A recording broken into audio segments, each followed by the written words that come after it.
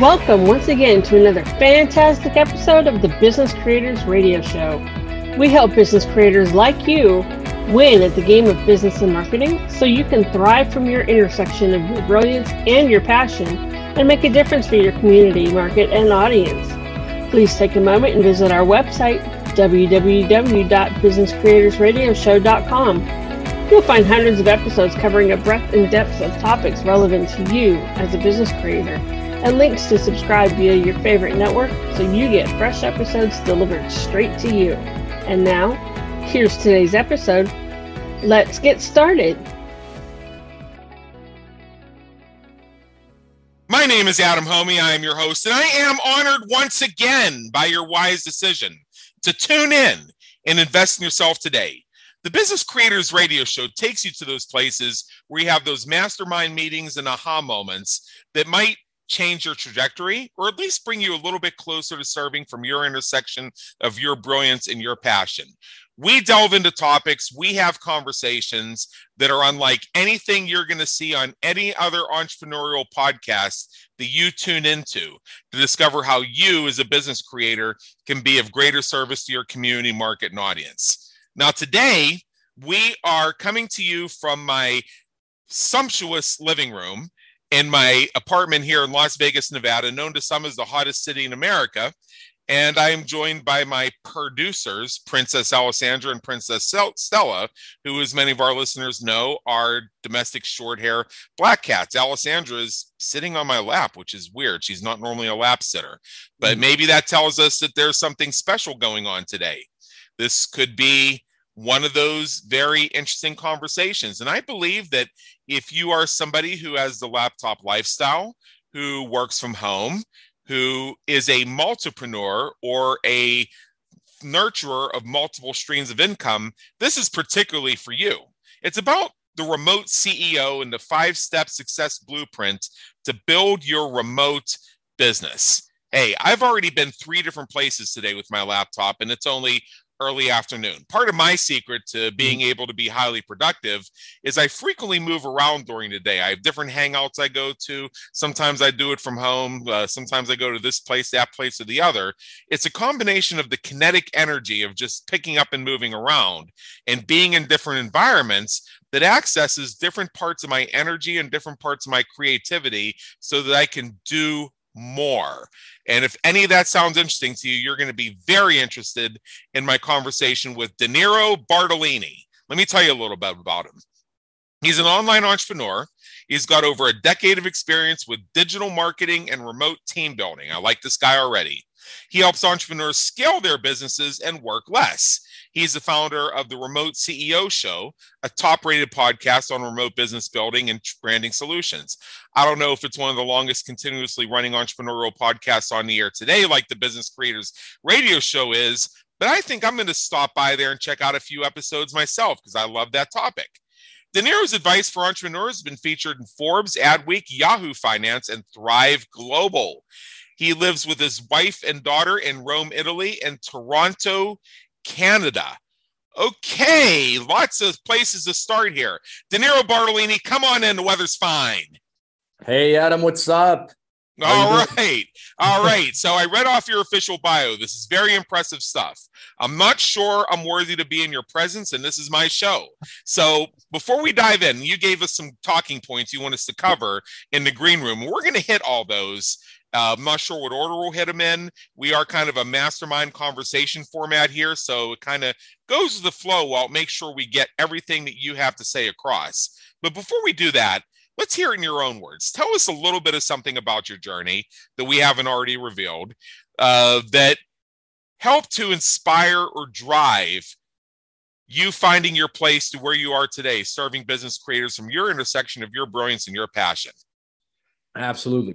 So my story begins when I moved. I moved when I was a teenager. I moved from Italy. I moved to Canada. I had family there too. And so I feel like that's the situation that a lot of entrepreneurs or people that generally speaking, that just travel for work, even or for school are in, where they build a new life somewhere else. They have their family in another place. they become quote unquote successful elsewhere, and then they are kind of having to go back and forth. And that was my big problem at the beginning, because, in the United States and Canada, if you travel, I mean, like 2, 3, 4 hours, sometimes 5-hour flight, you are back home, wherever back home is. For me, it was an 11-hour flight or a 10-hour flight. And so back and forth, you can't do it that often. And so after a few years that I was working at successfully working at a 9-to-5 job in Toronto, I told myself, I can't do this. My family is getting, my parents were getting older and things were, happening. And it was like, if I keep on living this way, I'm going to miss out on all those great opportunities that I have to hang out with the people I love most. And at that point, I said, I need to figure out a way to be location independent. Now, bear in mind, this was way before COVID, right? So I could not just even come up with the idea of, I'm going to contact I'm going to, let my employer know that I want to travel. And so the logical next step was to open my business. I'd already had quite a couple of years of experience in digital marketing at that point, working for someone else. And I decided to open my own digital marketing agency. So from there, long story short, what happened is I built an amazing remote team. Many things happened in between. I felt sick because I was working 16-hour days. We can talk about that in a minute. But then the apex of all this is that I was able to build an amazing remote team, and my clients, there was a tipping point where my clients were actually now coming to me to ask me questions about remote team building more than digital marketing. And that's when it hit me. I was like, wait a minute, I can actually build a consultancy instead of running my digital marketing agency. And so that's when the Remote CEO and the Remote CEO show started, as a way to help entrepreneurs build these remote teams, work less only on the things that they need to work on, and delegate everything else. And so that's my story. All right. I've been in the United States my entire life. I spent the first 30 some years of my life mostly in Pennsylvania. I come from southwestern Pennsylvania. I did live at Penn State, which is in the middle of the state, when I went to college. Outside of that, that's where I was from. In 2013, I decided that I wanted to get out of there. Well, actually, I'd already decided. I just hadn't taken action on it. And it took a few years to figure out what I was really going to do. And I noticed in the meantime that since I'd started my own business and things had begun to move, that I was spending a lot of time on the West Coast, Los Angeles, San Diego, Las Vegas, Phoenix. And it felt like when I came out to the West that I was coming home. And when I went back to Pennsylvania, it felt like I was going out of town. Like when I was out I always had a business reason to travel, because when you're an entrepreneur, you always have a business reason to travel. And I think our listeners know what you're talking about. But yeah. I had friends, I had things that I did, stuff, places I like to go. And more than once, I came up with a business reason to stay a little bit longer. And one day I was going over my books with my CPA, and he pointed out that we had a lot of floating expenses on credit cards that were not being paid down, that were all derived from my trips to the West Coast. And he said, dude, why don't you just move? Well, come 2013, I looked at it and I said, all right, I made the decision right after Independence Day. So like July 6th or something like that, I think it was, whatever that nearest Saturday was. I looked at it and said, all right, my apartment lease here is up in October. Can I be out of here by then? I looked at my finances. I looked at my savings. I looked at what would go into it. And I said, oh, hey, I have 2 upcoming trips to the West Coast here. I can look around at some places, so I can combine business with home hunting. I pretty quickly landed on Las Vegas simply because of all the places I mentioned. It has the best standard of living, in my opinion. It was the thing that was most closely equidistant to what I experienced in Pennsylvania, because I knew that if I moved to the other places, I would have to make a fundamental change in my business real quick just to not be on the street, if you know what I'm talking about. Yeah. But Las Vegas afforded me the opportunity for basically an apples to apples. Plus, if you look at it on a map, Las Vegas is in the middle of what almost looks like some kind of diagram where if you drive to any of those other three cities, it's about 5 hours either way or any way. And I was thinking, I don't want to be, having to constantly fly airplanes. I'd like to drive. So Las Vegas it is. Came out here, got here beginning of November 2013, and haven't looked back. One other point I want to make, because you mentioned that you're Italian born, I believe you said, and then you moved to Canada. You're going back and forth and everything else. And this is not a political statement. This is just me making, let's call it a sociological statement for what it's worth. If you look at people who make history, the change makers, the legends, these are largely folks who immigrated somewhere or within the previous generation or two of their family, one of their parents had made an immigration. And I'm in favor of immigration. We have this whole debate going on in the United States, which I think you're familiar with. Should we allow immigrants in or things like that? And I've always been in favor of legal immigration done the right way. Say whatever you want. I don't give a shit. But here's why I like it. Because I have found that the people who have it within them to pick up and move to a completely different place also have other innovative traits that make them more likely to be wildly successful, whatever they do, because they simply have that drive to break paradigms and chains that say that they're supposed to stay someplace. I imagine you probably heard something back in Italy about how maybe you had a responsibility or there was an expectation. You're supposed to stay in Italy, supposed to hang out around Rome or whatever other city you came from, supposed to find a nice local girl, start a family and things like that. And you ended up doing all those things. You just did it somewhere else. So you know what I'm talking about. And once you move, the new place often becomes your new home. I tell people all the time, I'm from Pennsylvania. My home is Las Vegas. My home is where I say it is. So when people say to me, do you ever go back home and visit? And I say, yeah, I go home and visit every night to my apartment in Las Vegas. That's my home. I occasionally visit the place where I grew up, and my family occasionally comes out here to visit. They usually, since I moved out here, they've started taking a lot more vacations here for, just because it's convenient. It is a nice place to hang out. We've got a lot of scenes. And again, you're within driving distance, a lot of other stuff. Great place for vacation, Las Vegas is.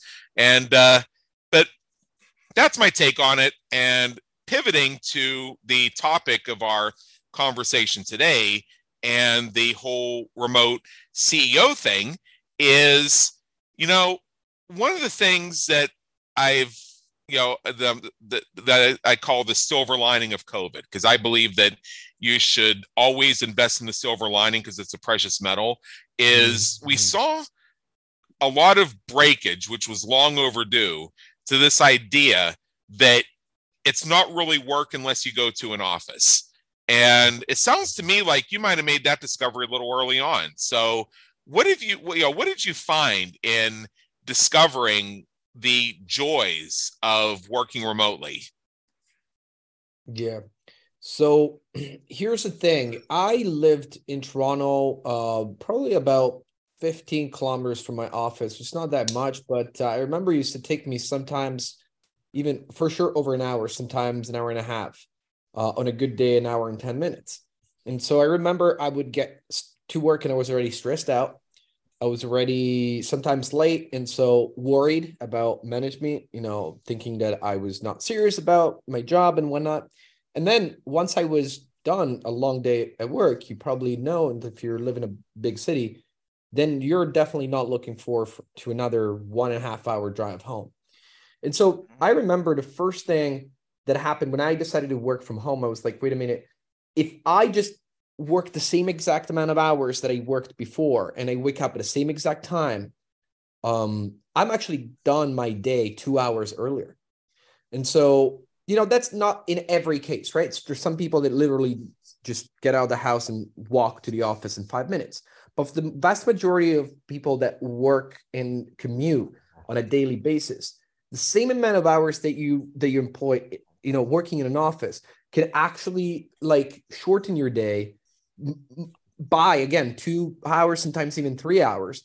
And so that was the very first thing that I noticed was, hey, like I am totally not stressed out. Now, I had some other new levels of stress and different types of stress, I would say. Like, for example, where's my next client coming from? How do I figure this entrepreneurship thing out? And so for sure, those are different types of stressors, though. There are types of stressors that that you can solve. When you work somewhere and there's traffic, you can't really solve traffic unless you buy a helicopter and you fly. Yeah. These are things that are out of your control. Entrepreneurship stress most times is in your control. And so that is the beauty of working from home, is even when, I'm not saying that, the beginning times were perfect. As a matter of fact, I kind of freaked out for many years. And the reason why was mainly because I was, again, working way too many hours on the things I was not supposed to work on. All right. So I'm talking about day-to-day stuff that I couldn't figure out, couldn't figure out yet how to delegate. But other than that, I think the biggest, takeaway was that, hey, every single day I can optimize my schedule and my life as much as possible. And, I would spend about 5 to 6 hours working on my core tasks and about maybe 30 to 40 minutes trying to optimize my workflow for the next day. And I started doing this. I talk about this in my book, work on 3 things. I work on movers, optimizers, and routines. So the movers are all those tasks that by definition move your business forward. So I'm an entrepreneur, so I need to, of course, take care of sales. And then there's other things like I'm a writer. I like writing. I have a blog. I write books. So I need to write every day. So these are the movers, all right? Then we have the routines. And so these ones are generally things that I do every single day to make sure that my physical health, my mental health, and my business run smoothly. So my daily meetings with my daily huddles with my team, for example, or my workouts, my shower, self-care, whatever it is, meditation. And then I have these optimizers. These optimizers are those tasks that you do every single day. Like again, 30 minutes, maybe sometimes it's too much. If you do it every day for years, you probably only need to spend like 5 minutes a day on this. But try and see, what did I waste, quote unquote, waste time on today? And by wasting time, I mean, it could have even been something productive, but something that you repeat on a constant basis. Well, I say that if you do something more than twice, like, you can probably figure out how to either delegate it or how to do it more efficiently. And so I started doing this with myself, and I noticed that over the course of about 5 or 6 months, I was able to completely change actually, the trajectory of my business, my health, and my relationships by optimizing my schedule. These are things that you're not able to do when you work in an office for someone else, because they're giving you, well, sometimes, if you're in sales, I used to be in inside sales. So I have to admit that I had quite a few opportunities to clean up my pipeline and to, like, work on my sales process and whatnot. But generally speaking, when you work for someone else, especially when you work in an office, you're given certain tools and a framework to abide by. And if you have a good manager, that understands the importance of you optimizing your workflow, then you have that freedom. But when you have old school managers, they're like, okay, here's the system. You can't get, off script, so to speak. That's really what pained me the most. When I remember I had a manager that was like that. Actually, that was one of the jobs where I looked at the manager one day. We had a dad meeting. I went for a walk, called my wife, and I was like, hey, I'm going to quit. And I thought that my wife was going to tell me, are you crazy? Why are you quitting? She's like, okay, I trust you. And I was like, oh my God. Now man, whatever you need to do to keep this woman, dude. And I was like, oh my God, because up to that point, she was always my voice of reason, and right, like, and so that time she was like, listen, I understand you're not being happy in a long time. This manager's now giving you the freedom that you need to, again, to optimize things, to work on yourself and blah, blah. I was like, you know what? You're totally right. I'm going to go. And so then that's when really it all happened. I was able to really, quit my job. I had a couple of instances where I actually lost a job, and then I got a new one, and then lost my job again. And then after that, quit my job, then got another job, lost a job. And then after that, hey, like I was just 100% in my business. But long story short, working remotely allows you really to have full control of your schedule. And like you said, the places where you work, I'm just like you. I wake up in the morning and I work from my living room where nobody. I work at 5. I wake up at 5 a.m. By 5:30, I'm already working until 8 o'clock for first 2.5 hours. My daughter wakes up, take her to school, and then after that, I go to the gym. And there is a very cool spot near the gym where people hang out, and I just bring my laptop and I work there for another 2 hours. And then I go back home, and, the idea of like being totally in control of the environment really empowers me. And it's not like, I know that it's not for everyone, like I always say this, if everyone wanted to be a remote CEO, you would not have, any office, or nobody would have like other types of jobs. So I know that it's not for everyone, but if you are the type of person that's been thinking about taking your freedom of choice regarding work to the next level, this is obviously one of the best choices you could ever make. Yeah, absolutely. I was what was considered unemployable when I had jobs. Now, my first job out of college, this is after I'd completed my undergrad degree in political science at Penn State. I'd originally thought I was going to go on to law school, and then right before I graduated, I decided that the practice of law was not something I wanted to do with my life. So imagine that, you graduate with a 4-year degree and you have no clue what you're going to do. So I got interested. I got interested for some reason in the temporary staffing industry. I went out, I hustled, I networked, and I kept hearing with all these firms I was interviewing with, and there were a ton of them in the Pittsburgh area. They kept mentioning this one firm, and they said, "Have you applied there?" And I said, "Yes, I've applied there." And they said, "All right, so here's the deal. If you can get in with them, do it. You'll be there for probably a year. It'll be hell, but you'll be really good at what you do after that year. Then give me a call, and if I have a space, I'll hire you on the spot." Well, I did end up working for that company, and boy, was it hell. And my direct supervisor, oh my God, she should be a meme. But let me just cut to the chase. 8 months and 16 days in of dealing with all the stuff that you just described, it comes to a point where, and this should have been a clue, when I was interviewing for the job, I was told that the company had 20 employees. When you count all the temp staffing recruiters, the headhunters, because it also had an executive placement side. There was an administrative assistant, an office manager, the 2 co-owners, and the person who became my supervisor, who was the boss's daughter. I'm not going to make any comments on that. But now I was told that one of the perks of working there is that after I was there for a year, they would put my name on the front door. Now, I had walked through that front door for that interview. You know whose names are on that front door? The co-owners, the boss's daughter, and the office manager. Oh, wow. All right. That should have been a clue, but I was 22 years old and I wanted into this industry any way I could. And I already knew that I had an end game behind it. So 8 months and 16 days in, it was obvious that I wasn't picking up and leaving. And I'm not going to get into theories, whatever, but let's just say that my boss wanted me to leave really bad.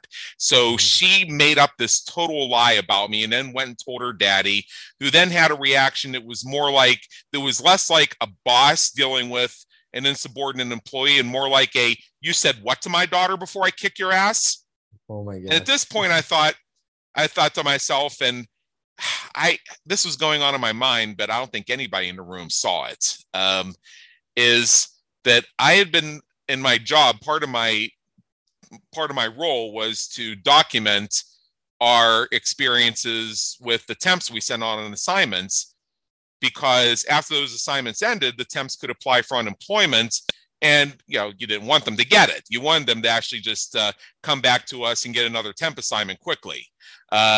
So I'm just thinking in my head, I just need this conversation to go a certain way where this madman asshole who's screaming at the top of his lungs, going off on all these tangents, says magic words that'll lock me in for getting unemployment even after I voluntarily resign. He said it. I walked out. I got my unemployment. And I got a job with one of those people who said, give me a call. Wow. And I lost that job a week later. And that was the epiphany. The temporary staffing really wasn't for me. Yep. But around that time, I had already applied to enroll for my MBA at Duquesne University, and I'd already been accepted. By this point, it was about the second week of June in the year 2000. And I looked at it and I said, okay, so, and this is the point I'm bringing up with this. I celebrate April 27th, the day that I lost that job, as that horrible job, as my second birthday. Every April 27th, I do a tribute over it. And I also contributed a chapter to Journeys to Success, the Millennial Edition, that tells that story. And there are two very important lessons I learned from that that had to do with shattering paradigms.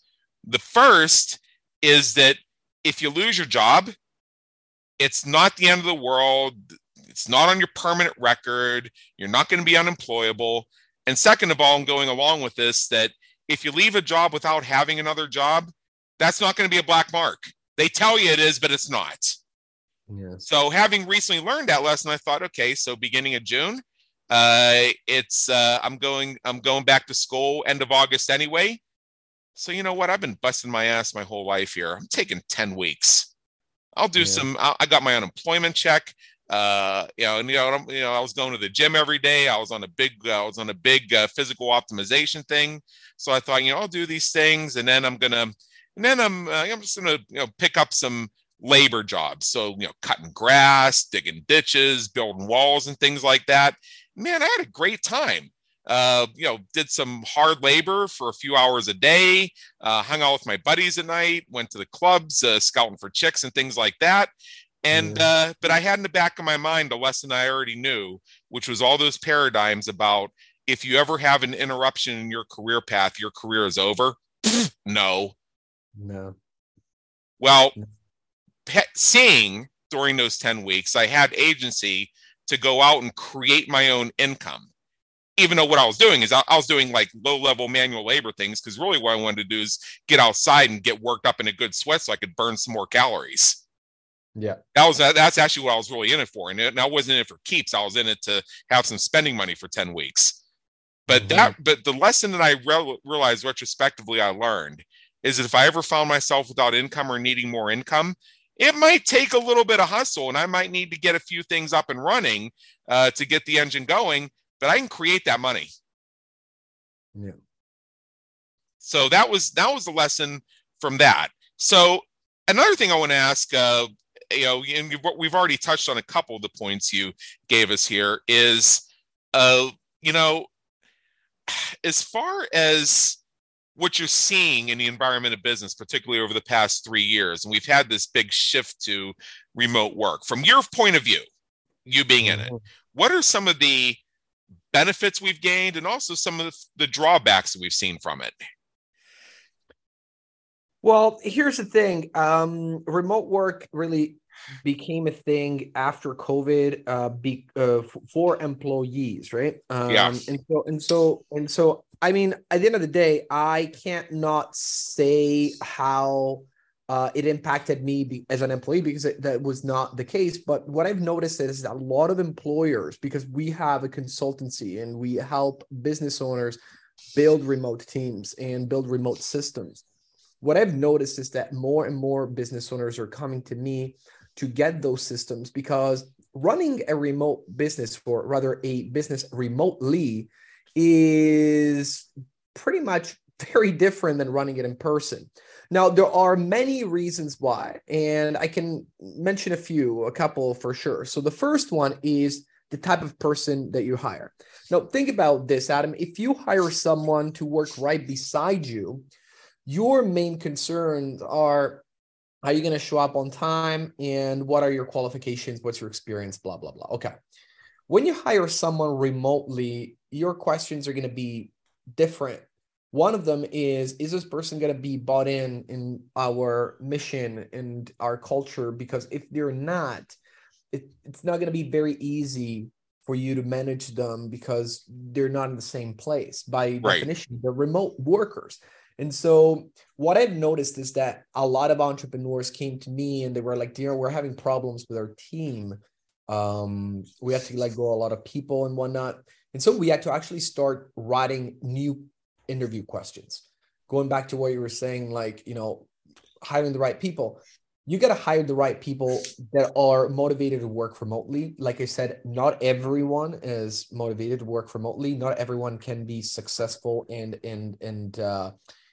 really understand what it takes to be working remotely in an environment where you could be in a room by yourself. I had a friend of mine. I remember he was an amazing salesperson in the old company that we were at. We were over 150 salespeople, and he was in the top 5%. He got awards and everything else.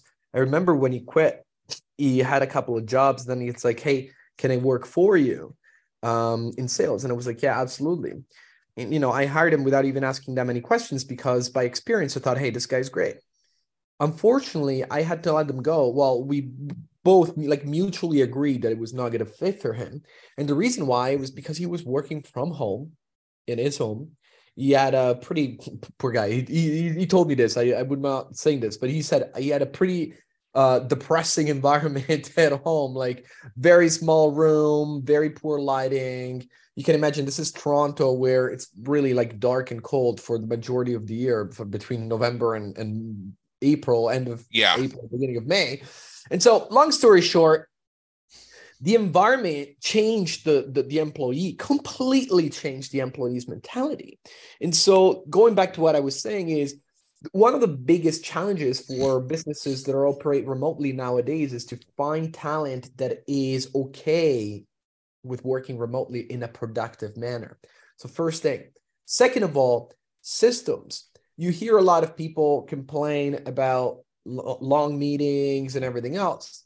In reality, when you are working with a team, especially when I'm talking about sales here, meetings are absolutely important. Daily huddles with your team to set the right expectations every single day are absolutely crucial.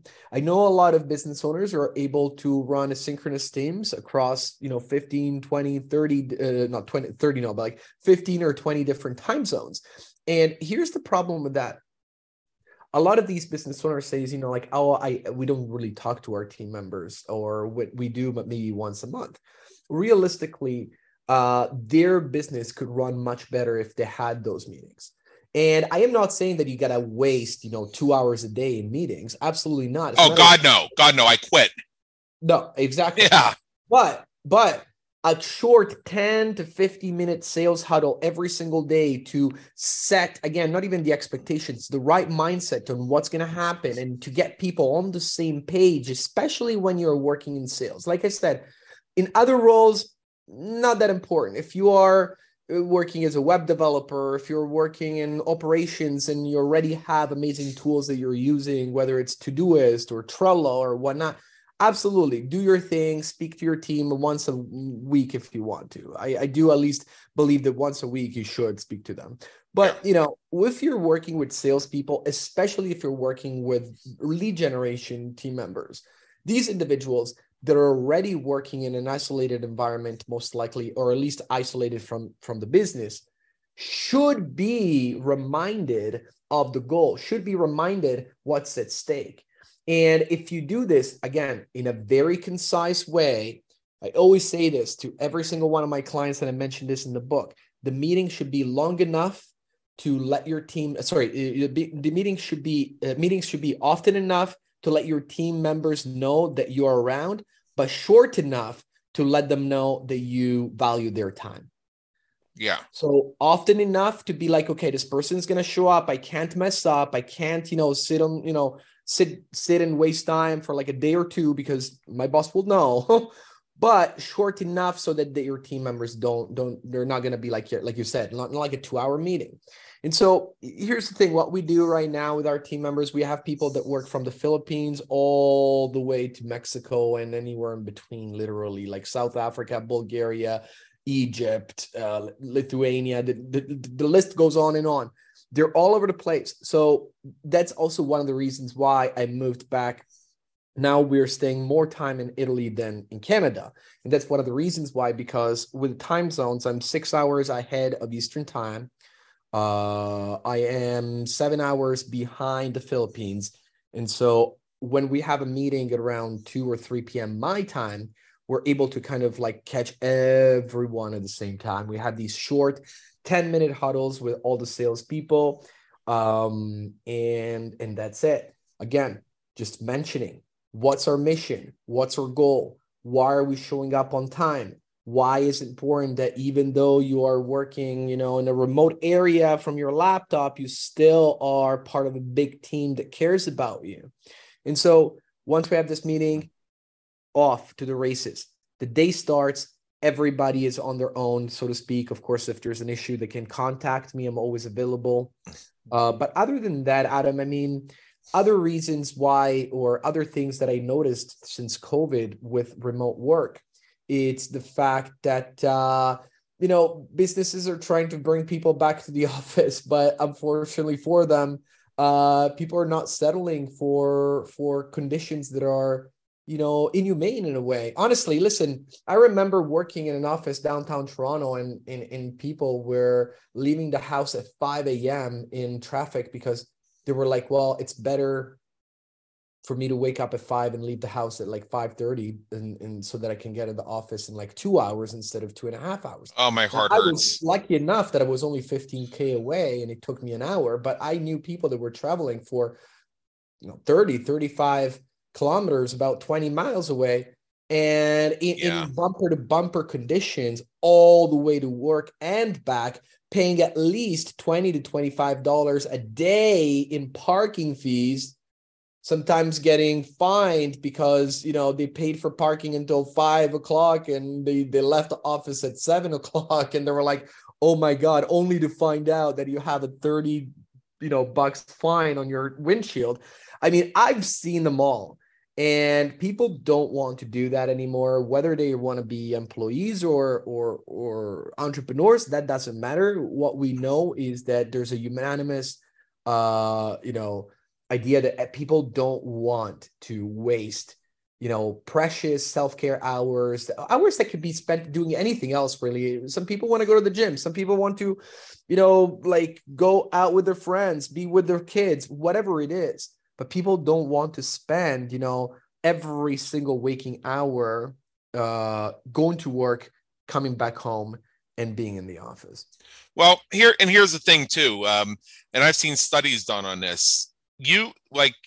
Whether you are paid hourly or whether you're paid salary, if you take that salary and you divide it into an hourly rate based on 40 hours a week, 52-hour weeks a year, like I think it's divided by 2080 or whatever it is. They determined that the average commute to and from the office, if you factor that as work time, because, hey, you wouldn't be doing it if you weren't working, reduces your hourly rate by something like an hour and 20 cents on average, or $1.20 on average. So you're already taking a pay cut just by commuting. The second thing that I point out is this whole thing about traffic and such. That's a reflection of infrastructure. The infrastructure is not caught up to how many people we have, plain and simple. That's why you get these bumper to bumper traffic jams. So now you're dealing with traffic jams, the stress of moving in 5 miles an hour and the constant stops. So you have to be super alert.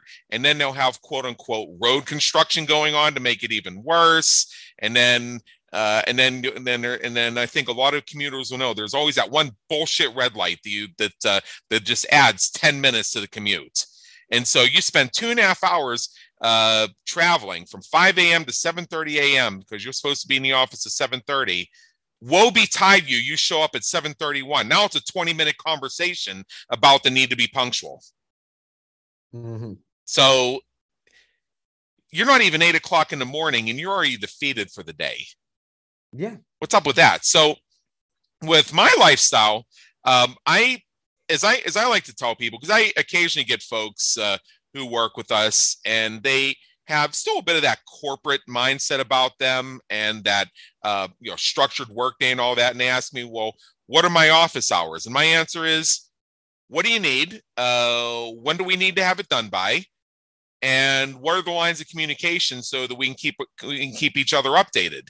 The part that I don't say out loud is that, so if we need to make any changes to this for whatever reason, we're in contact and can get ahead of it. But my bottom line is, well, my working hours are whenever the work needs done. That's it. I don't work 9 to 5. There are times I go several days just really intense, and then there are times when I might basically blow the entire week off, and that reflects changes in my energy, changes in my situation that simply are realities of people particularly in creative and executive type work modes. Yeah. Now, I'm not saying that 9 to 5 work or shift work or anything is not necessary and it's not valuable, because as you pointed out, some people thrive with that structure, and we need those people. We can't do what we do without them, and they can't do what they do without us. We need each other. We are in this together. So I never put somebody down for making the conscious choice that they want to work a 9 to 5 Monday through Friday job. Good for you. If you thrive on that, then you deserve to thrive and you deserve to be successful in that. And I support you in getting and making that work for you. Now, for myself, I have a few simple rules. First of which is I never take any sort of appointment or telephone call between 10 o'clock in the morning, because I'm just not mentally ready yet. And I only do it on Monday, Wednesday, and Friday, because I need a couple days where I don't have anything scheduled. Because when I do work, I do deep level trance work. And you can't do that knowing, hey, I got 2 hours, but then I gotta stop and take this call. It doesn't work that way. When I get into it, I know I might be diving into it, and I might be in it for 12 hours, and I need that clear runway to do it. Also, I discovered that my most productive time tends to be between about 10 at night and 1 in the morning. So that's when I do a lot of my work. And for somebody to tell me that it's not really work unless I'm sitting in some cubicle working from 9 to 5 with an hour for lunch and 2 mandated 15-minute breaks, that just doesn't fly. Again, there are some people who thrive on that structure, and there are some industries that require that structure. Manufacturing, service and retail, law enforcement, firefighting, government service, those types of things do require that type of structure. And at the same time, even within those, there is sometimes room for flexibility. But I think it's just a matter of, and you raise some really great points, is if you're looking to hire remote workers, you got to interview for different things, because interviewing to make sure they're going to show up promptly at 9 o'clock and take exactly 1 hour for lunch and be back in your cubicle promptly at 1 p.m. That's not what you're interviewing for in this case, because this remote worker might be doing their work on their laptop while they have laundry running in the background and the game show network on TV for backroom noise. 100%. Yeah. 100%. So those are just some things to keep in mind when we do this. So another thing that you love to say is and I love how you say this, don't snooze your morning alarm. And this is about creating a personal plan for health, play, and passion. So that I really latched onto. So tell me a bit about that. So here's the thing. I've come from, again, like I've always been a morning complete opposite. I've always been a night person. I DJ'd for 10 years. Okay. And I worked full time while I was DJing for about 5 of those 10 years. And so I was really always destroyed in the morning. And most times, again, the best time for me to be productive was at nighttime, right? Making music and shows. Now, here's the thing. I've noticed that for me now, waking up early in the morning at 5:30 a.m. and getting started on the most urgent tasks, so the movers, I only do movers in the morning, is the best time for me to work, because I'm fresh and it works very well for me. For you, yes. And I train my staff members on working on a same, not schedule, but on the same mentality.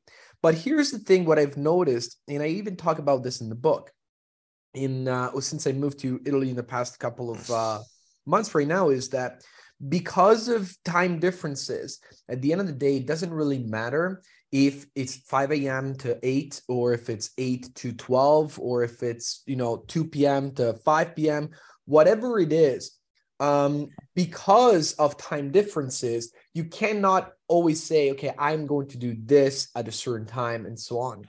What I say, though, is that when you wake up in the morning, whatever time you wake up in the morning, try and really not, again, snooze your alarm clock. Just sit down and figure out from night before, actually, you should be doing this. Figure out what are your movers. For me, like I said, it's either write 1,000 words for my blog, or if I'm in writing mode for my book, it's to write maybe like a third of a chapter or something, whatever it is. And then when you wake up in the morning, literally you should have, like blinders on, just go to that task. Your brain has two different modes. There's the worker's mode and the manager's mode.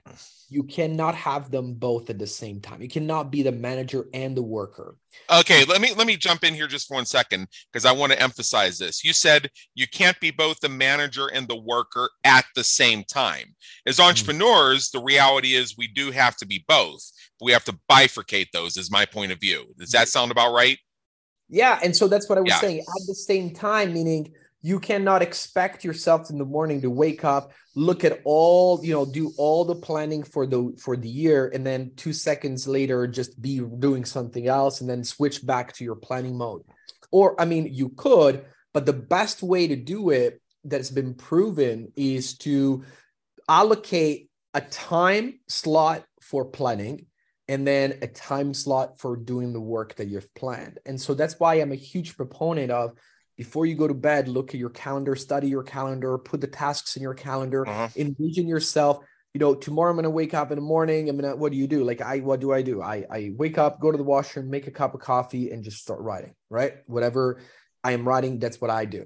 And so when I wake up in the morning, sometimes I find myself with my computer open on Google Docs, we're already typing.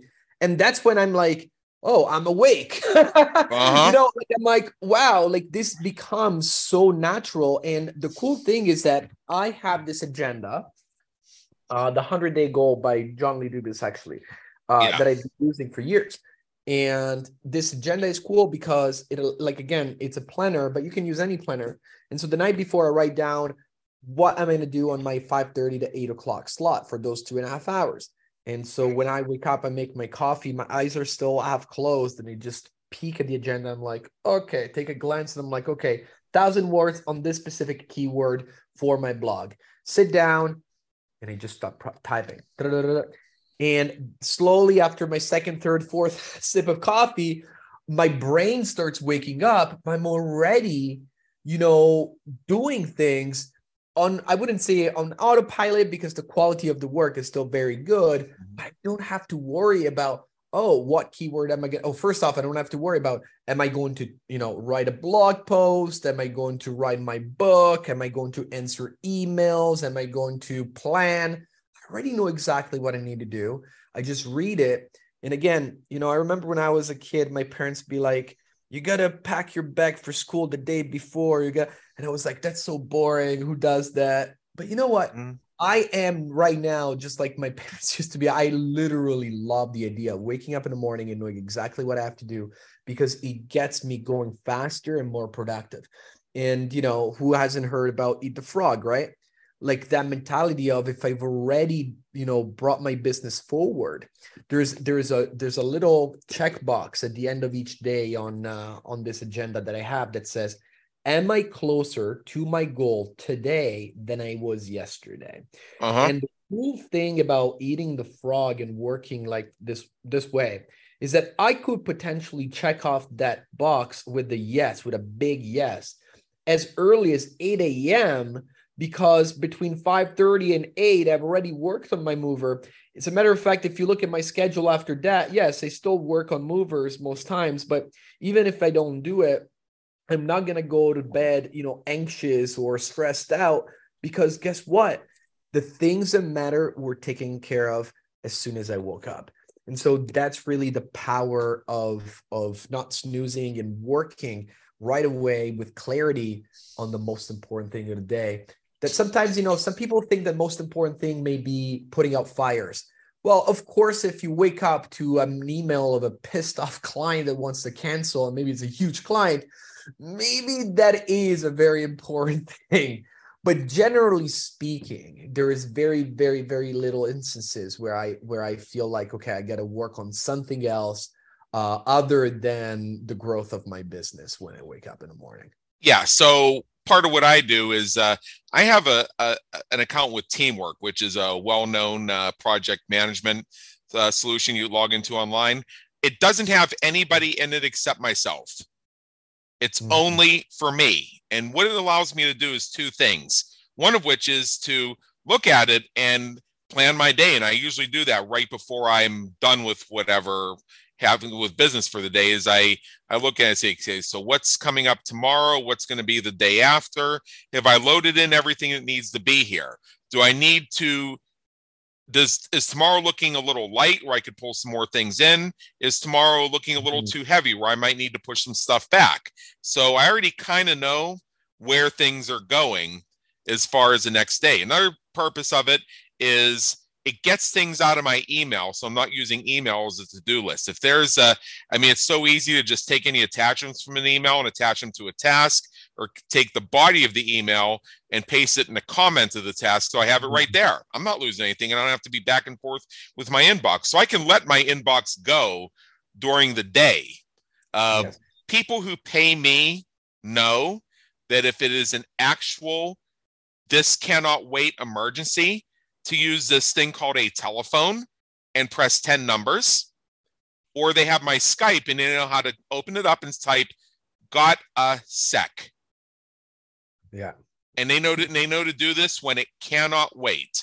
Otherwise, I have weekly meetings scheduled with each and every one of them. And the purpose of the weekly meeting is so that things don't fly off the handle or get lost. It's and sometimes that meeting is 5 minutes of just, hey, here's where we are. Sometimes it's an hour-long strategy dialogue. It's just whatever's needed at the time. So, yes. And then the other thing I do is, or there's two other things. One of which is there is a technology that I think most of our listeners have heard of. Boomerang is one of them, but there are others like it. It's the idea that you can write an email and click send on it, but it's scheduled to appear at another time. So what I'll do is when I'm zeroing out my inbox and I see things that need replied to, I'll reply to them, but I'll set it so the recipient doesn't see it till the next day. So the reason being is I want it to go out and stay out. Because what happens when you're cleaning out your inbox and you start replying to people, then they start replying right back, and now your inbox isn't empty anymore. Yeah. So it'll come back the next day. But meanwhile, I ended with a clean slate. And then finally, I don't look at communications. I don't look at email. I don't look at social media. I don't listen to voicemail because I don't really get any. Most of my calls are scheduled. And anything that is a voicemail, my assistant transcribes for me or sends me a summary of it, or she handles it if it doesn't require me, because most of them really don't. And with that, I don't start my day until I've done something that you call a mover. Yeah. Whether it's something that's actually made money, whether it's something that's brought me closer to making a deal, something in my marketing that's going to attract more prospects and customers, booking some podcast appearances that will get me more reach and introduce me to more people, whatever it is, I have to have accomplished something. And the low road way of describing that is, even if the rest of my day goes to shit, it wasn't a waste. The high road way of saying that is I start on a winning streak. Yeah. So and again, these are just real simple things that we can do that allow us to even manage things at that level. So when I say I'm emptying my inbox, I'm emptying my inbox. Yeah. I'm not closing it. And then if I peek at it 2 minutes later, there's all of a sudden 5 more messages in it. No, close. So final thing, we have a few minutes left here. I love to at least speak a little bit because we've covered at least indirectly, most of your points, but there's one we haven't touched yet. And it's about getting a constant inflow of leads. You have something called the AOS system. And tell us about that and what it does to help you sell your product or service on repeat. Yeah. So here's the thing. I come from an outreach background. Okay. So cold outreach specifically, like I said, I used to work in inside sales. And so when I started creating content online, I have an Instagram page with almost 50,000 followers. It's not that many, but enough to give me some leads, even passively, so to speak, by just creating content. And in the podcast, of course, it's also another big place where I create content. And I realized one day that I could actually do both, meaning I could create content and build my brand and my brand awareness online, and then use outreach as a way to drive traffic to my assets. And then, of course, once we get someone on the phone, we have a big brand behind, or not a huge brand, but we have definitely a better brand than someone that just does outreach or someone that just creates content. And so the AOS system, which is basically the short form for attraction, outreach, and sale model. So what we do is we create daily content on Instagram. We have a weekly podcast. I used to have even more solo episodes on my podcast. I'm going to start doing it again soon. And then we have virtual assistants that send out no less than 150 messages per day. Yeah. Okay? And so here's the thing about that. We have what we call, here's the thing about sending outreach messages. I have a virtual assistant because I don't want to use a bot. People are smart. They don't want to interact with a bot. Oh, I can tell when it's a bot. Yeah, 100%. Yeah. And so what we do is we have a step-by-step message sequence, of course, but what's cool about this, and that going back to those 15-minute daily meetings that I was talking about, I have my sales team members getting on the call every day with one-off questions that prospects ask me. And so the beauty of this is that they have a one-off sheet where they enter all my answers to those one-off questions. And so over the 2, 3, 4 months, we had created an amazing, set of templated messages, responses to any possible question that someone may ask. Even though we have a message sequence, again, there are human beings on the other side. They ask questions that go off script. And so if you don't take care of these one-off questions, your team members have no idea. Let me give an example. If our goal is to get someone on the phone and book them on the phone, but someone asks, hey, I've seen your website. We see what you, I looked at your website. I see what you do, but can you do, instead of XYZ, can you do X, Y, and A? My team doesn't know, right, yet. So they would go on the phone with me. I'll tell them yes or no, or we'll create another reply and an answer that then again ends with a call to action to go back on script, so to speak. And so we do this multiple times. We have these meetings every day, and all of a sudden, my team members are just as nimble as I would be, answering these questions and getting people booked in my calendar. And so that's what we do. Now, we don't do it only for calls booked. Right now, we started a new program just on February 15th, I believe, or something like that. And this new program is just to get emails into our email. We're working with lawyers. So we are messaging lawyers. And I have this person working for $700 a month, $4 an hour, collecting emails through outreach this way. And we have about 250 emails. It hasn't even been a month yet, probably just 4 weeks right now, if that. And so the beauty of the system is that people, they see a message, they click on my profile, they see that I'm an active member of these social platforms, whether it be LinkedIn, Facebook, Instagram, or whatnot. They probably Google my name, they find out I have a book, they find out that I have podcasts and whatnot. And so they're now more inclined to talk to me. And so that's what the outreach the attraction outreach sale model comes from. The attraction comes from you got to be an attractive, personality online, so that people then start to trust you with their information. Then you do outreach once you've created this brand, and then the sale becomes that much easier. Wow, that's great. All right, so one thing I do want to make sure we cover, and if you could just give us a list, because we have about a minute or two left here, is I did promise people the 5-step success blueprint. I believe you cover this in your book, but which I'm going to tell people about in just a minute. Just tell us what those 5 steps are. Absolutely. To become a remote CEO, or in general, to have a business that's fully remote, where you're building a business, but still living your dream lifestyle, you need, first off, to have the right mindset. So the right goals, you need to prime your subconscious, because you got to change your old mentality, right? You got to be good at making good decisions. Then the second point is brand recognition. Like I said, creating content such as this podcast or anything else that you can make online. Writing a book is also a great other, way of building your brand and getting featured online on magazines and publications. Then the third area is, of course, the selling area, the attraction outreach model, like we talked about, funnels and all that great stuff. Then the fourth area is build your team. Like I said, you got to be very good. You got to first off map out your team. You got to find the right hires. Like I said, it's not easy, but with the right system, you're going to find people that thrive in a remote work environment. And then the fifth and last area of the framework is lifestyle design. Now you have this great business, you have more free time and to spend with the people you love or doing things you love. And so that's when you really need to be serious about planning the perfect lifestyle.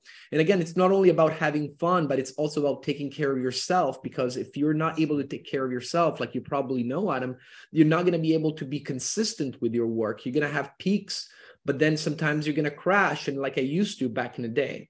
But once you build your perfect lifestyle around all these things, well-being, fitness, whatever it means to you, you're going to be able to thrive and be a top performer for years on end without ever crashing. And so these are the 5 areas of the remote CEO framework.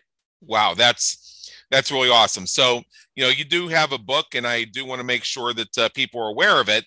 It's called Smart Business, Better You, The Entrepreneur's Guide to Health, Wealth, and Happiness. And this can be easily found on Amazon. I think I might be grabbing me a Kindle of that as well, because I'm always looking for that slight edge. And you have another thing too, and I just want to point this out. It can be found, just look in the show notes for this episode. It's the 10 Millionaire Mentors ebook. That is something that I would encourage. It's basically a collection of some of the best interviews you've had with multi-million entrepreneurs. And I myself am going to grab that, because I think that, again, always looking for the slight edge. Also, just finally want to make people aware of your website, which is, of course, DenieroB.com. Now, people might almost be thinking Robert De Niro, but it's not spelled exactly that way. It's DENIEROB. Deniero B as in Deniero Bartolini.com. So check that out. Everybody, you're going to love this stuff. I've really enjoyed my conversation. Deniero Bartolini, thank you so much for being with us today. It's been an honor, and believe me, an education. Thank you, Adam, for having me. We trust you enjoyed today's episode of the Business Creators Radio Show. Check out our previous and upcoming episodes on our website at www.businesscreatorsradioshow.com. While you're there, be sure to subscribe via your favorite network so you get fresh episodes delivered straight to you. Until next time, have a great day. Take care.